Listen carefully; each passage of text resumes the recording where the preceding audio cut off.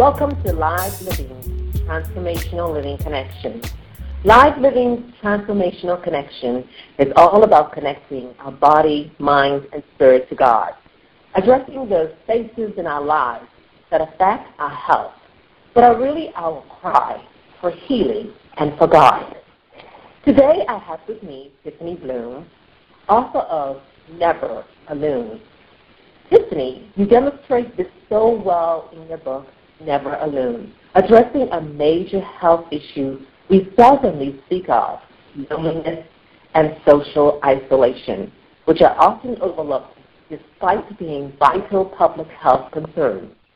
Negative health outcomes linked to loneliness include high blood pressure, cardiovascular disease, disability, cognitive decline, and depression, and even early death.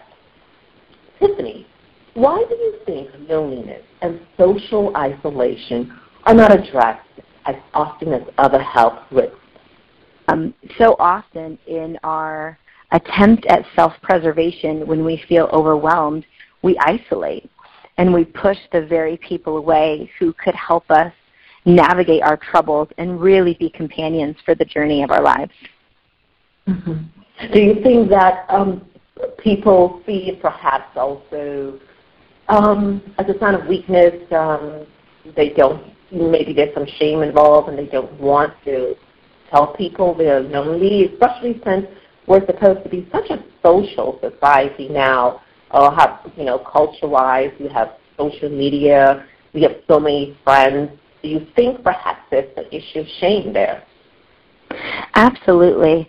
I think that we want to be okay. We want everything to be fine. We don't want to admit our weaknesses. We want to boast about our strengths. And so there is a fair amount of vulnerability to be honest with yourself that you are struggling with loneliness, and we don't want to be judged. So we find ourselves not willing to share, even with people that love us, what's really going on for fear of judgment, or that they won't want to be around us, or that they won't crave our companionship because of our struggle. But the truth is, vulnerability is our strength, not our weakness. When we are willing to share what makes us feel so alone, and that's what the enemy wants. That's where he does his best work, is when we're isolated, when it's all us by ourselves. And so if we can move past understanding that I am not the only person who feels this way, no matter what happened to us, at what age or what time, we feel like we're the only person going through that issue. But the truth is, regardless of our experience, those feelings that we all have as an after effect, those are the same. Those feelings of rejection and shame and loneliness and isolation, even jealousy and self-hatred, those all come as a result of whatever horrific or tragic experience, however little or big, that we had. And so, the flesh wants to think, I need to protect myself, but the soul longs for connection. We are absolutely built for connection. It's how we're hardwired. It wasn't our idea. It was the King of Kings. And when we give into that connection and we seek healthy and safe connection where we feel seen, heard, and known, then we can thrive. That's good. Our soul yearns for connection, and vulnerability is our strength, not our weakness. That's intellectually, I think we get that, but to live that out, especially vulnerability, is a tough one. But it's good to know that, and that's something we need to work at. What was the driving force that compelled you to write this book, Never Alone? My own experience of abandonment at birth, and later getting dumped by the man of my dreams, and even after that, losing a child in the adoption process, and witnessing the struggle of my friends made me realize that if we are willing to get deep down to the depths, the deepest, darkest chamber of our heart, and address our pain and address our fears and address our hurts, then we would find that we are not left to fight the hardest battles of our lives, but rather Christ is with us, acquainted with our grief, and he is the lifter of our heads and healer of our wounds. And so just my own journey of really finding Christ in the dark places and spaces of my own soul, I felt it was such a beautiful message to share with every woman who has ears to hear and eyes to read, that this would be an encouragement to their own soul, no matter what their journey looks like. Great. Tiffany, how old are you? I am 31. It seems like you have quite a journey in such a short time. I mean, I've enjoyed reading your book, but I have been amazed of your life experience. Tell our audience a little bit about your life. Yeah, well, I got to be honest. The things I share in the book are a bit of a series of unfortunate events. But I was, as I mentioned, just adopted when I was just shy of 2. And when I graduated high school, I didn't have any money for college. And so I joined a ministry internship. I had found Christ in my youth, and he became my absolute everything. I remember thinking, if this is real, if Christ is real, I'll give my whole life to this. Okay, let me back up a little bit here now, because I've read the book. Now, where originally are you from? Because I think that's significant to your story, right? Yes. Okay. I was one of more than 25 million orphans in India. Specifically, I'm from Delhi, the capital. Mm-hmm. And you were adopted by American parents? I was adopted by a couple in the Pacific Northwest. And I am still a Pacific Northwesterner up here in the left corner here. And they had a heart to adopt a little girl, and they had 2 little boys. My brothers are 6 and 8 years older than me. And so it was about a 3-year process for them. So they had started the process to adopt even before I was born. But I joined their family just shy of 2. But growing up, I grew up in a predominantly white community. And that because I witnessed no inclusion of people of color, let alone an Indian woman or Indian man, I really struggled to feel like I was worthy or equals at the table with my peers and with the people around me. I didn't meet another boy or girl of color until I was 12 years old. So that definitely played a part in the feeling of being socially isolated, and even the notion of loneliness. That had a lot to do with it then. Yeah, absolutely. From the very beginning, I felt like the deviation from the standard. Yeah, so growing up, I always struggled with this deep sense, not only rejection because I looked different than everybody else, but because I also was the girl in class who didn't have a baby picture or a beginning that everyone else had. I had this choppy past with no details and no names and no pictures and no proof.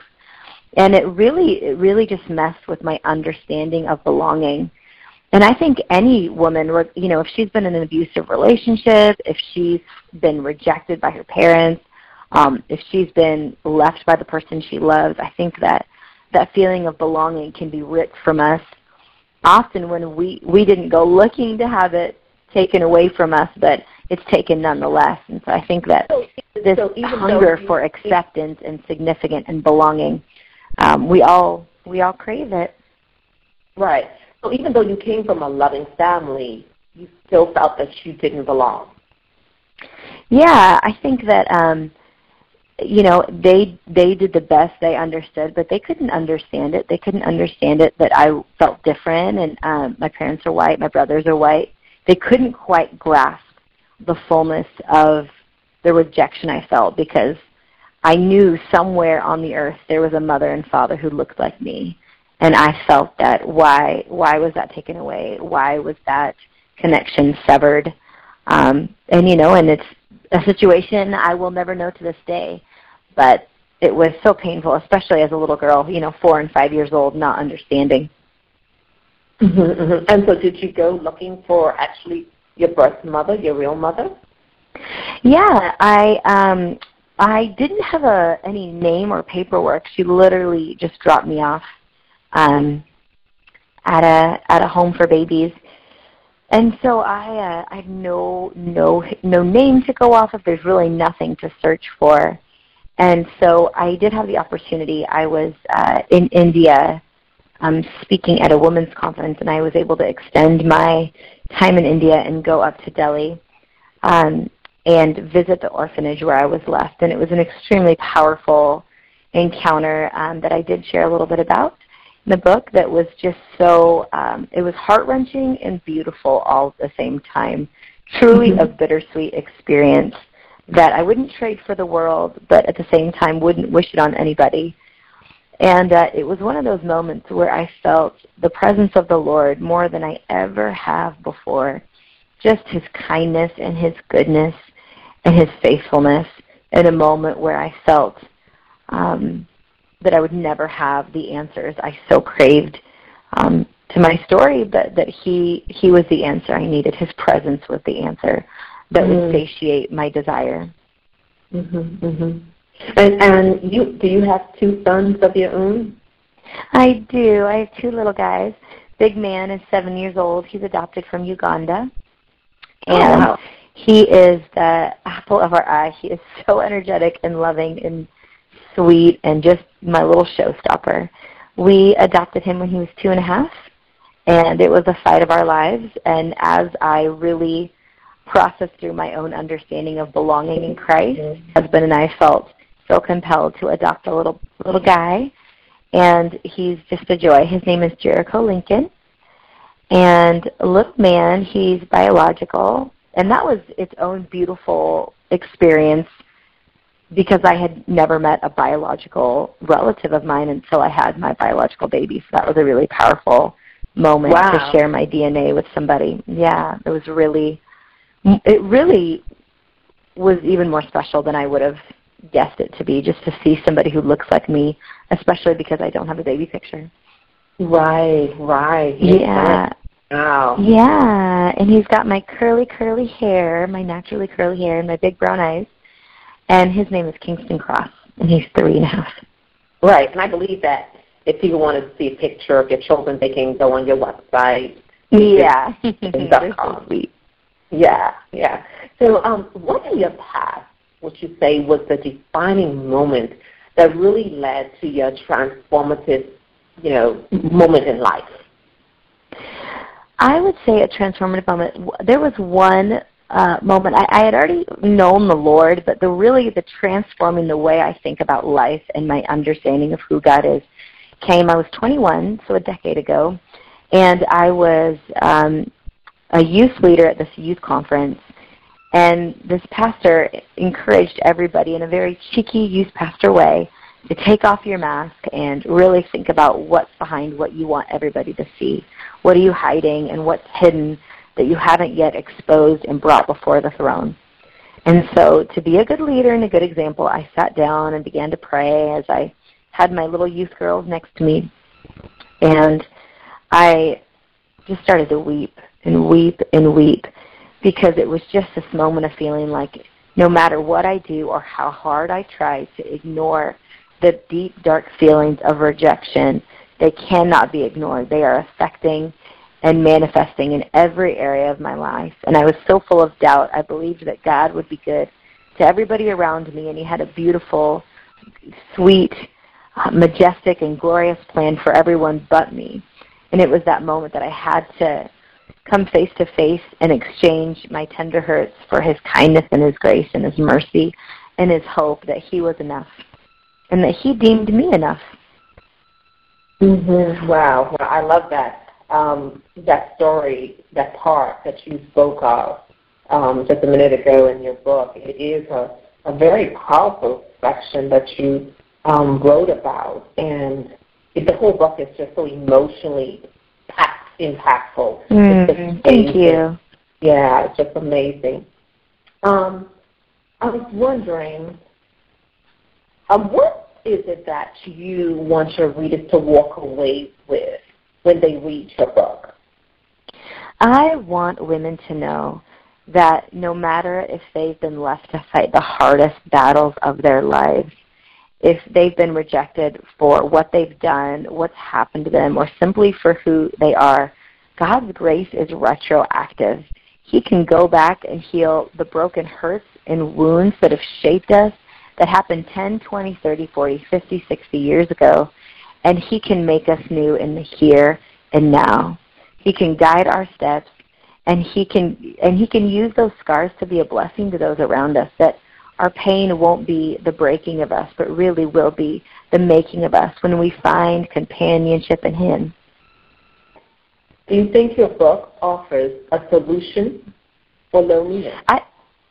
Yes, absolutely, I do. I think that so many women, in their loneliness, they can sometimes project onto other people, whether it be friends or significant other or even their children or coworkers, this idea that the people around them need to fix them and need to fix what's going on in their life. And we so long to have a new ending to the broken storyline of our lives that we expect others to do what only the King of Glory can.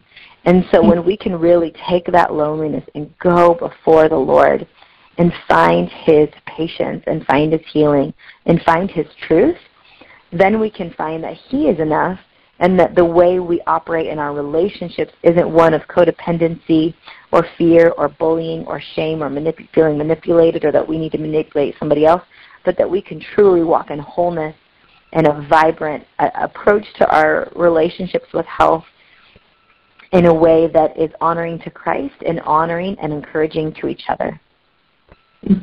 So you're saying that until we come face to face, that we're never alone as believers, that we will never, that part of us of feeling lonely will never be cured.